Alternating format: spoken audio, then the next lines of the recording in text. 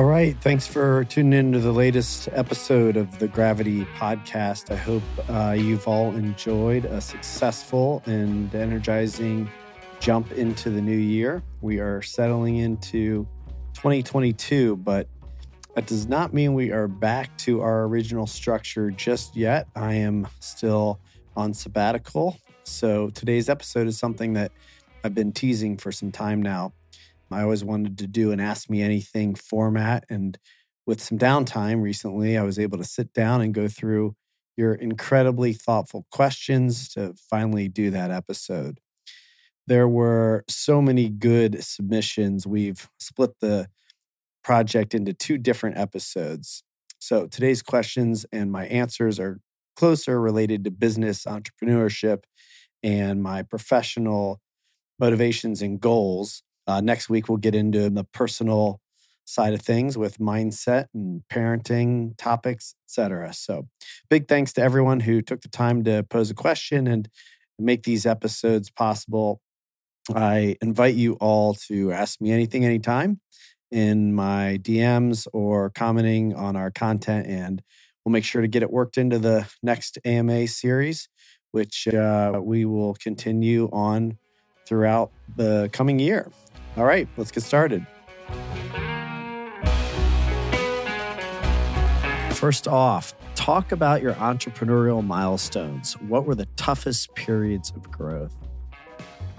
Well, let's see. Milestones for me really were starting my company. It's been 10 years since we started Kaufman Development, and then celebrating the 10-year anniversary. So definitely taking that leap, that first big leap into truly being an entrepreneur. I had some experience in being an entrepreneur as a kid, starting a tennis racket stringing business, selling all kinds of things at Grateful Dead concerts with my friend Jason Bromberg, and a lot of other kind of miscellaneous ventures along the way. I started to get into real estate development for myself, buying and renovating duplexes probably 15 years ago. And then when I started Kaufman Development, that was truly my first step into being an entrepreneur.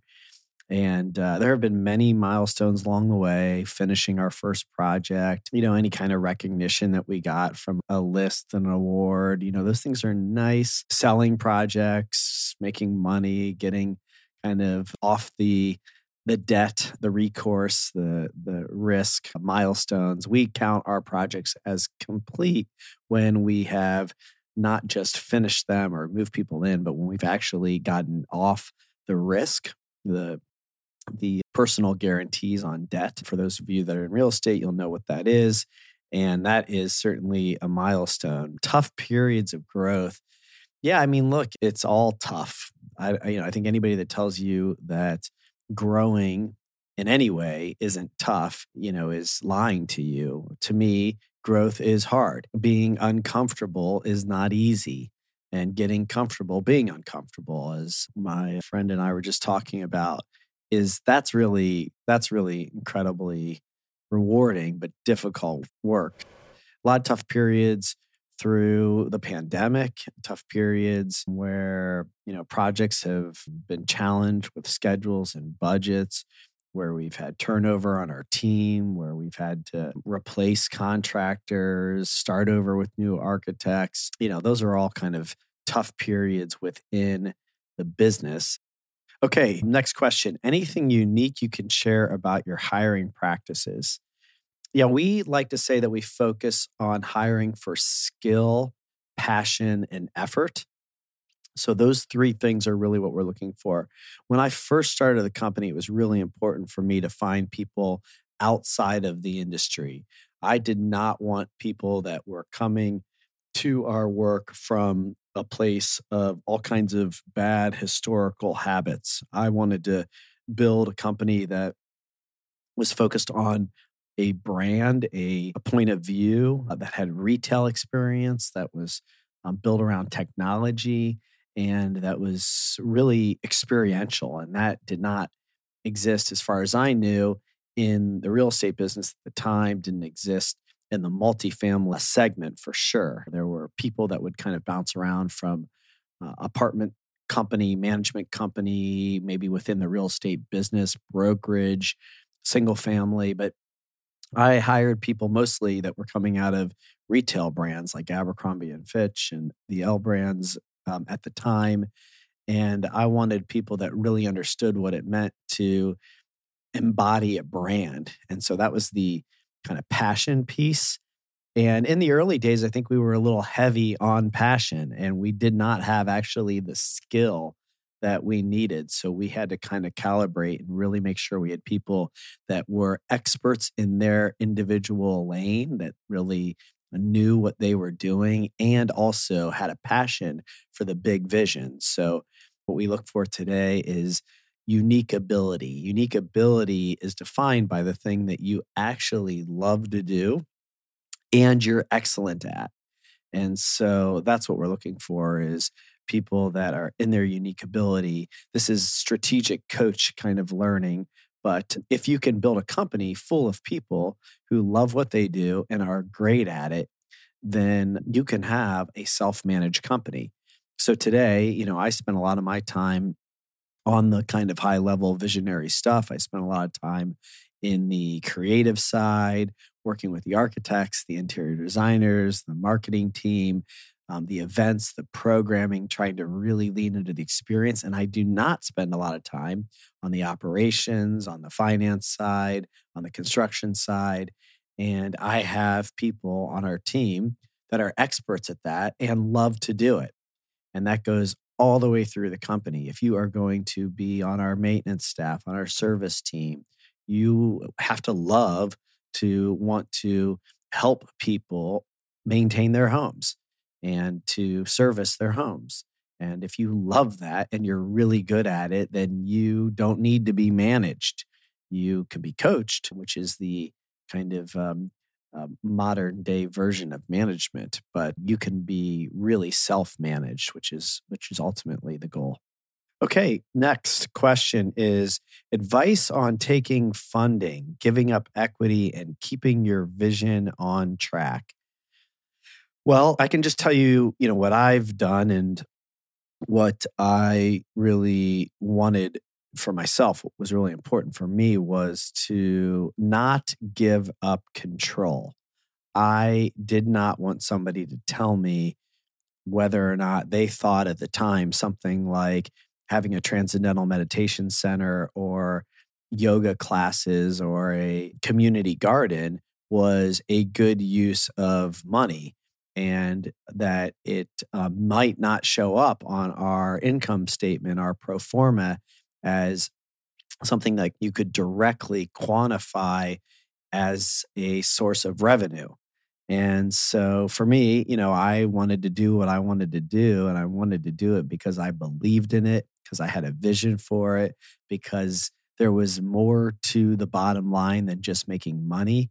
And all of these things, those and many, many more, I felt collectively would drive results, drive performance, drive better bottom lines, and ones that would be sustainable over long periods of time. That investing in the experience, in the brand, in the ethos, in the long-term value of our company and our communities could be done in a very particular way that included all the things that I was super passionate about. And I did not want to have those conversations even with an investor or with somebody else that might have had some decision making. So keeping control over the brand, the vision, the key decisions was incredibly important to me. I think that you can overcome that if you have partnership that is really in sync and you have very clear roles and responsibilities that are divided and in writing. So, to me, that was what was really important. I do take on outside investment. They are not in the kind of key decision side of things. And I think that sometimes, you have to give up control. That I was fortunate enough to be able to get my first deal done that way and then build up a balance sheet that allowed me to continue to develop that way. that might not be the case for everybody. So in the case you do need to raise equity and have to give up control, the key thing you really want to try to dig into is who are you dealing with? What is the character of the individuals? Are you aligned? Can you trust them?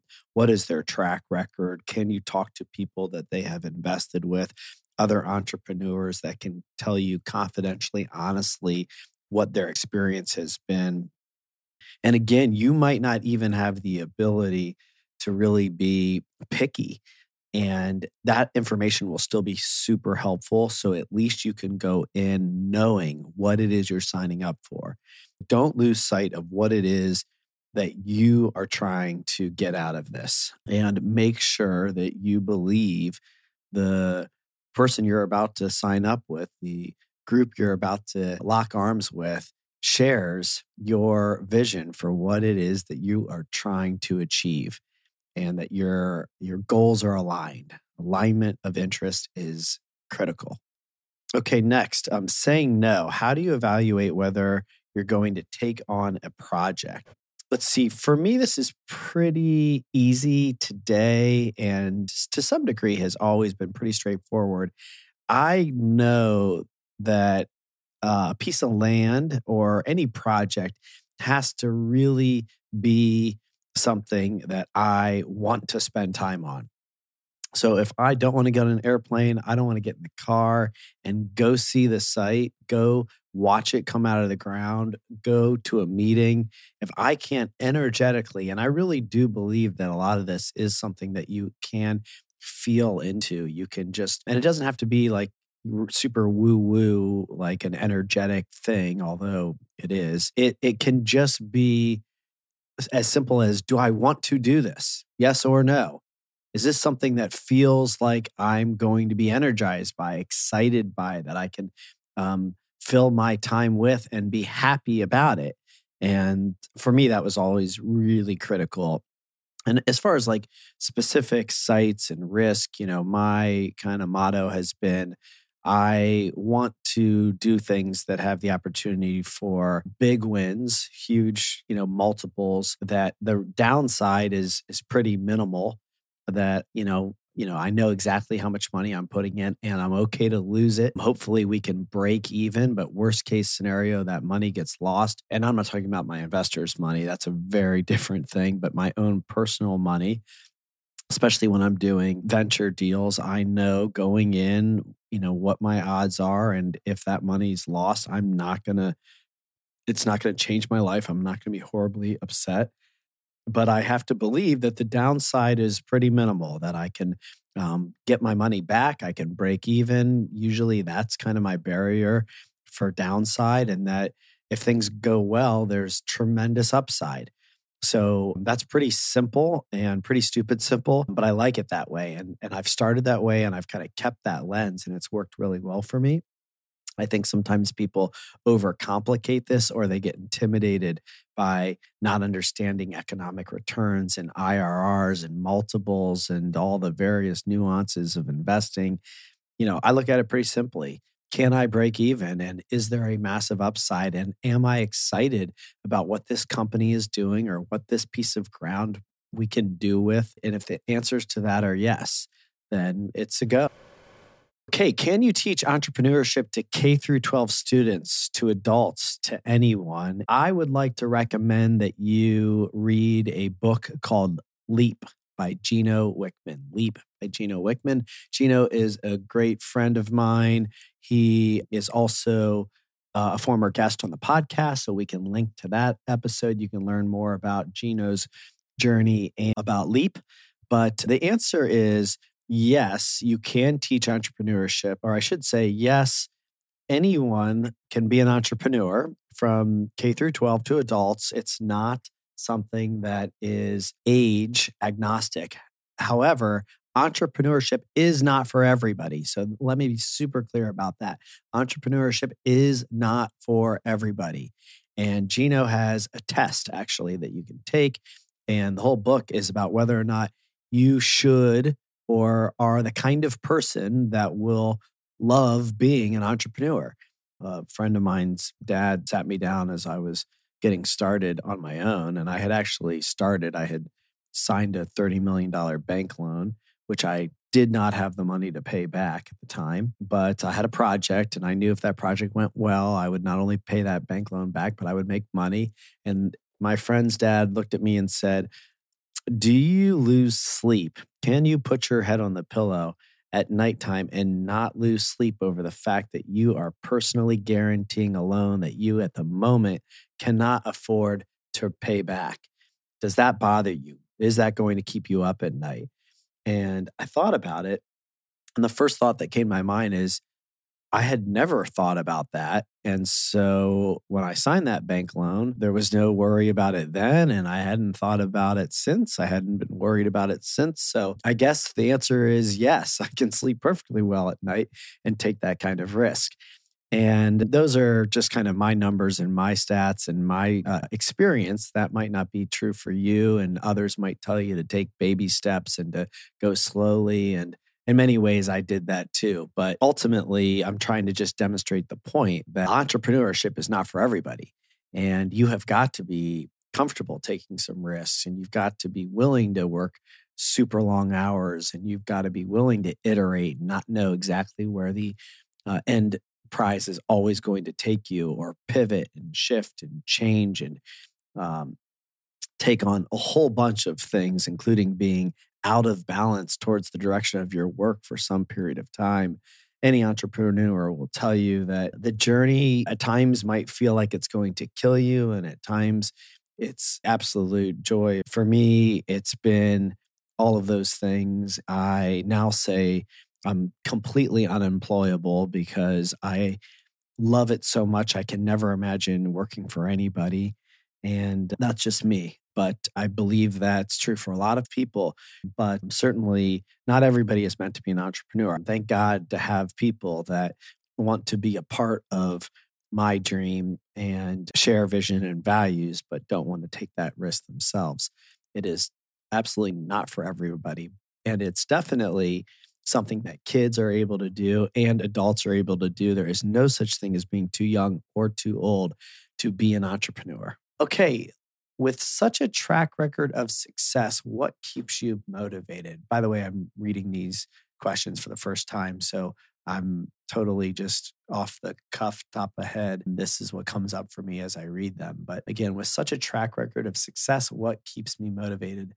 For me, there's a through line to everything I do, and there are multiple motivating factors. I want to feel energized. I want to get out of the bed every day and feel excited about what I'm doing. It's very energetic for me at this point, which can sound pretty woo-woo, but it's true. I've kind of learned, keeping it simple, but if it feels good and it feels right and aligned, then, that's enough. It's a feeling, maybe more than anything. What gets me excited is trying to make a difference in other people's lives, in the world, in our community, to the people that live in our projects with the podcast. I mean, this is not a financial winner for me. The podcast is solely about finding something that I enjoy doing that hopefully is making a difference in other people's lives. I hope, and I get this feedback periodically, and it really, really energizes me. And please, leave us reviews and send the notes. It does mean a lot to me to hear that something I've said, something that we're doing, something a guest has shared has made a difference in somebody's life. Really, that is my through line and ultimate motivator. I want to certainly be a good role model for my children. I want to make my wife proud and my family proud. I want to ultimately feel good about myself and how I put my head on my pillow and look myself in the mirror and look my kids in the eyes and feel good about how I'm spending my time. If I'm being honest, I'm still motivated by money, but less. I like to enjoy all that is out there in the world. I like to be able to use money for good. I believe in conscious capitalism. I want to be successful so I can recycle money back into the system, invest into other individuals that care about the same things I care about or have tremendous passion in a way that will better the world, even if it's unrelated to anything that I know or personally am passionate about. I want to be able to make money, to enjoy life, and to be able to make a difference in other people's lives. Again, it kind of comes back to that. Let's see, any long-term goals yet unreached? Yes, and that I think will continue to be true for me. I continue to just throw the stick back out there, and I'm always kind of operating in the Dan Sullivan timelines, which is 90 days and 25 years. 25 years is the big vision that I constantly am looking at, and then go back into my hole every 90 days and try to chip away at getting. With my business, I'm 10 years in. So I came up with a big 25-year vision, and here we are 10 years later, and it feels like in the next 15 years, it's certainly achievable. And that's exciting. So that long-term goal just keeps getting thrown further back out there. Okay, thanks. We're going to clip it there, as the next AMA episode will start to peel back on a few more layers on what makes me tick. Again, if this has inspired any additional questions, please feel free to DM me or comment on our social post from this episode. And I look forward to continuing the Ask Me Anything series. Until then, thanks for listening, and we'll catch up next week on the Gravity Podcast.